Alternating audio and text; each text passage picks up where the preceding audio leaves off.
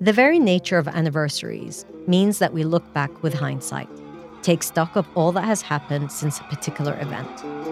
March 2023 marks 20 years since the Iraq War, which set Iraq and the region on a path with ramifications that continue to play out to this day. The story is still being told. And yet, as politicians, analysts, and journalists look at the anniversary of the war and the fall of Saddam Hussein's regime, an entire generation of Iraqis today have no recollection of the war or of living under Saddam Hussein's rule. A generation is technically 20 to 25 years. The generation of young Iraqi men and women today represent the present and the future rather than the past. They inherit the burden of that past and yet will shape the future. My name is Mina Al-Uraibi, editor-in-chief of The National and an Iraqi. I'm joined today by 4 young Iraqis: Mayar Haytham Faleh, Ahmed Sarbaz, and Ahmed Azzawi, all students at the American University of Iraq, Sulaimani. And here in the studio, Mina Al-Durubi, senior reporter for The National in Abu Dhabi.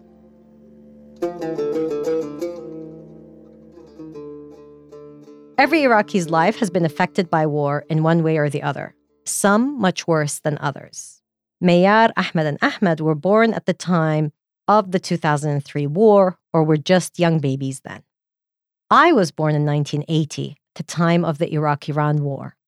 And Mina here was born in 1988 as the Iraq-Iran war ended. So each of us has had a different experience, and yet somehow our lives, the lives of our families, and just about everyone we know was shaped by politics and war one way or the other. Ahmed Azzawi, I want to start with you. You're studying IT and minoring in international studies at AUIS. How would you describe Iraq today? Actually, the life nowadays is much calmer than 2 or 4 years ago. But overall, it's difficult. The economy is still much confusing people nowadays. Overall, it's we cannot say it's bad. It's better than like last year or year before. But it's still so much confusing to know what will happen in the future. We still kind of don't have a complete vision for our future. Mayar, I want to ask you, when you think about the future, how do you see it taking shape? Iraq will be a great country because we have a really good and a great generation full of passion and those of what it needs to be direct. Like, I can say Iraq's unstable right now because what's happened before. We have a great generation full of passion inside of them to rebuild Iraq. And they are doing, to be honest. We can see there's a lot of youth, even teenagers, they are looking forward to rebuild Iraq. So I can see a really great future for Iraq. And Mayar, you're majoring in international studies and minoring in law and business. That's right, yeah. Why did you choose that major? Well, I can see myself in this major more, and I want to do something for Iraq. I want to rebuild it. I want to do support youth. My brother, they are older than me, so I can see the struggles they are facing it after graduation. So I'm looking for support youth to rebuild Iraq. I have that I want to do something for Iraq. I want to support this community, this society. And Ahmed Sarbaz, I want to ask you, tell us a little about yourself, and also how do you see the future? I used to be a medical student. I used to study abroad, but I thought that this is not going to be something that I'm really passionate in. So I came to Suli to study politics, international studies. I'm actually Kurdish. My father is Kurdish and my mother is Arab, and I was born in Baghdad. And we lived there for a year or two, and I do not really remember these 2 years, but I've lived here almost most of my life, yeah. It's interesting that you mention that your father is Kurdish and your mother is Arab, and I think most people who don't know Iraq well would think that's an exception, where actually quite often you've had Iraqis intermarrying between different communities, despite the politics, and almost in spite of the politics, continue to intermarry, live next to each other, have friends from different communities, which is the norm. But unfortunately, that's not the framing that often is placed in politics or quite often in the media also. Mina, I want to bring you into the conversation. So how would you describe Iraq today, 20 years on from the war, but also how can you see the future panning out? Mina, you mentioned I was born in 1988. So my parents at the time had so much hope because it was coming to the end of the Iran-Iraq war. And there was a hope for change, hope for, a new chapter for Iraqis. And many Iraqis abroad from Europe were coming back. And unfortunately, the Kuwait invasion happened. And there was I think the ideology at the time where everybody just wanted to get out. They wanted to start fresh somewhere new. So speaking to the students in City Uni, it's so refreshing to see that this young generation want to do more.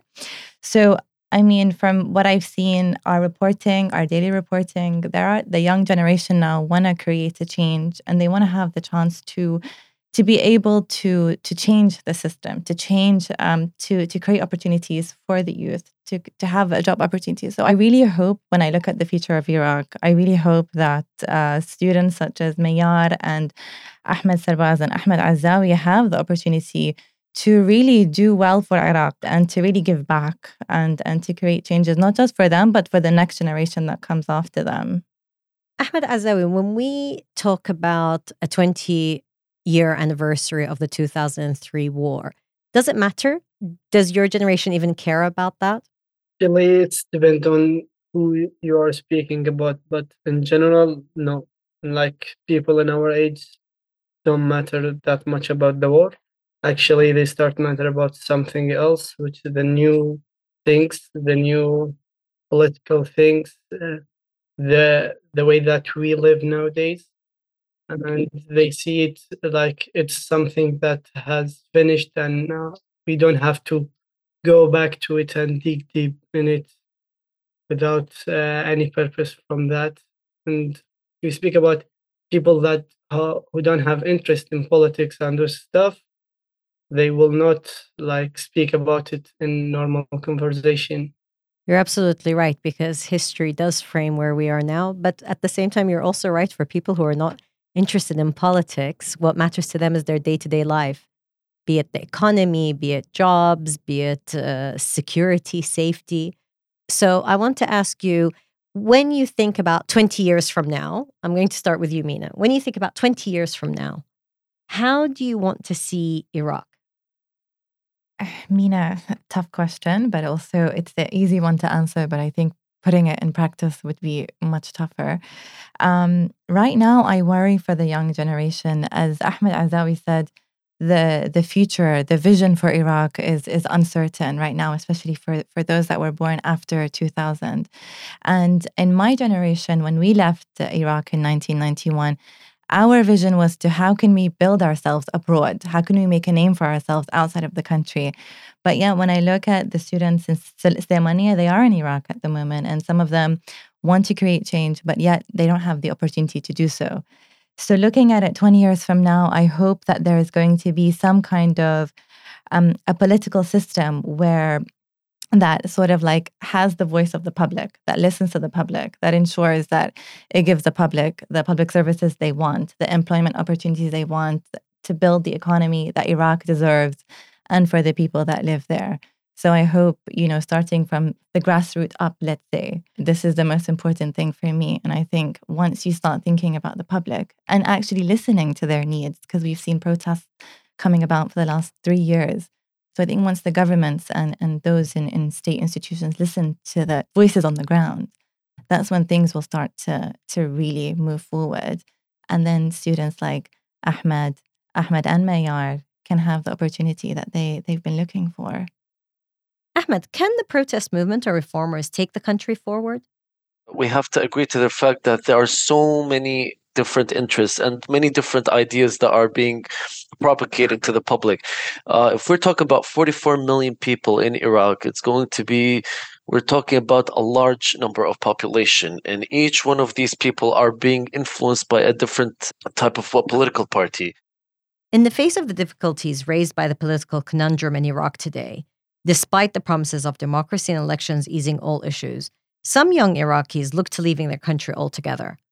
Ahmed Azawi, if you could leave Iraq after graduating, would you? No, Why? because I have something I believe in, that if we all say we will leave Iraq, no one will change anything. That's one. Second things, I tried to leave before. I traveled to Egypt to study there 1 year. And after this 1 year, convinced that we can make a change, because the change is not that hard. It just needs someone believe on it. And unfortunately, we don't have that much of people believe on this thing.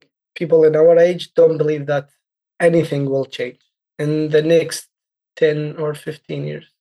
That's the reality. And yet, Mayar, you said you'd like to bring about change. So tell us how you think that change can come about.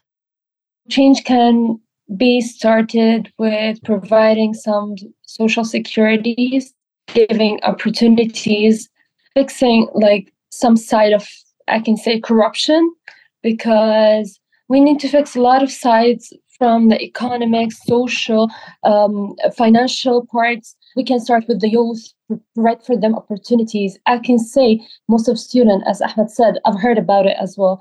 Like most of my friends, they are thinking to travel after graduation. They don't want to stay in Iraq because they thought there's no future here. There's no opportunities. There's no way to build their life. So by providing opportunities, trying to provide some differences from the side of economic, social life, from the side of education as well, we can pursue people to stay in Iraq, to rebuild it with us, because after graduation, we need some opportunities for us to show what we've learned, what we can do. But we have a lot of people, they have the ability to rebuild Iraq.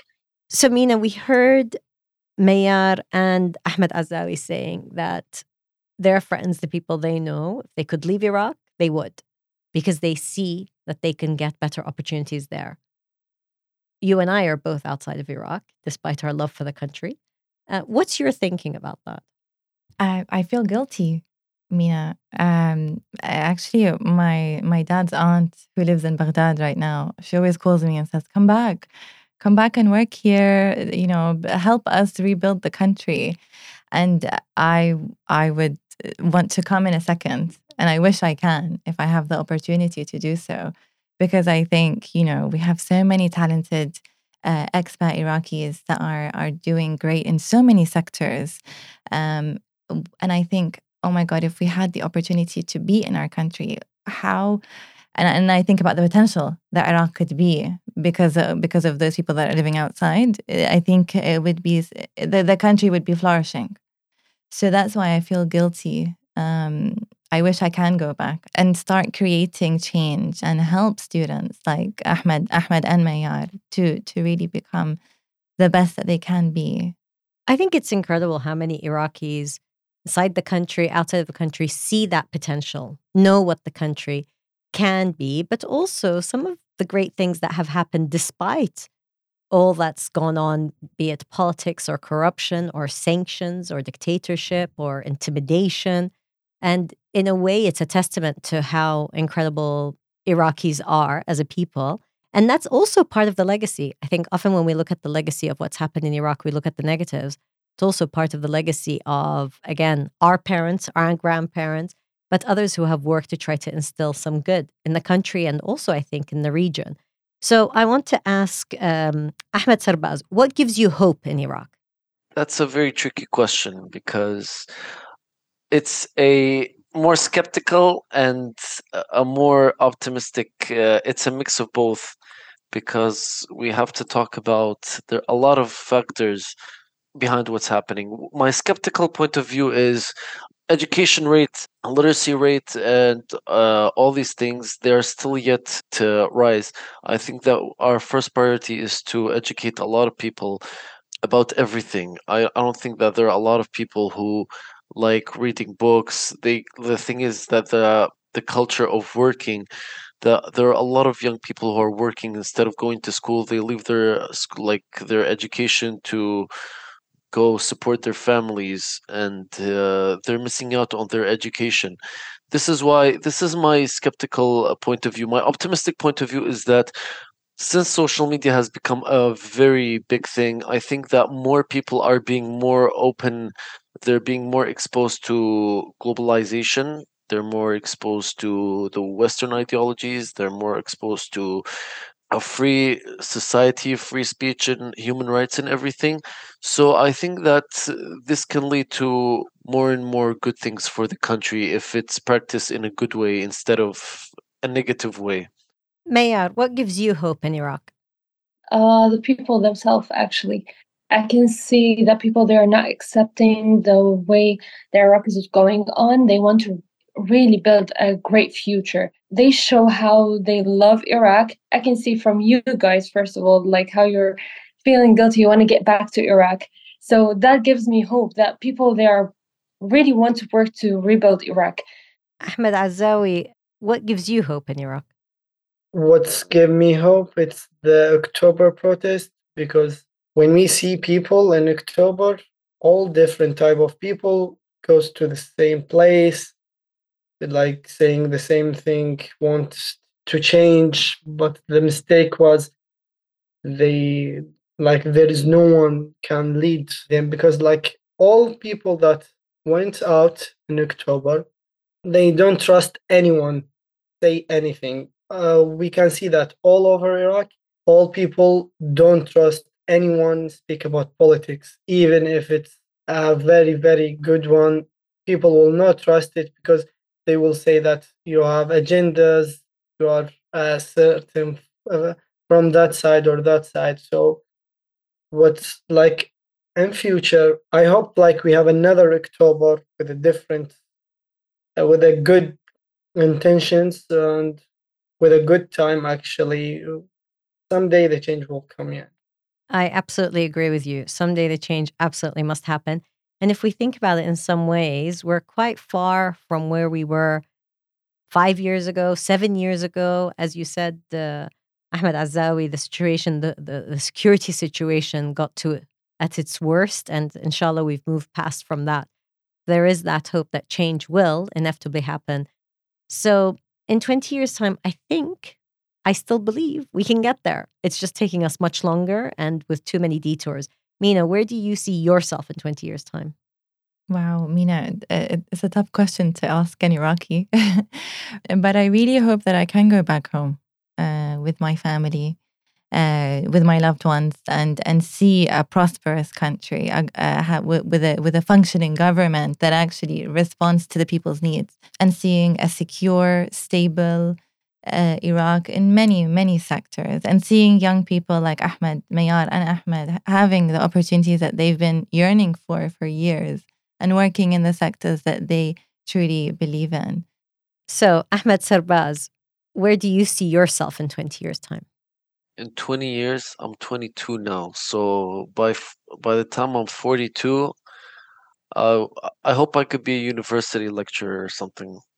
That's great. I hope that you will be teaching your ideas and thoughts to young Iraqis to come at one of the universities there.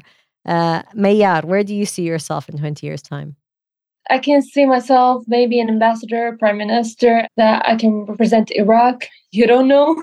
Well, if we get lucky, we'll hopefully have you as our prime minister in 20 years. Inshallah. Ahmed Azawi, where do you see yourself in 20 years?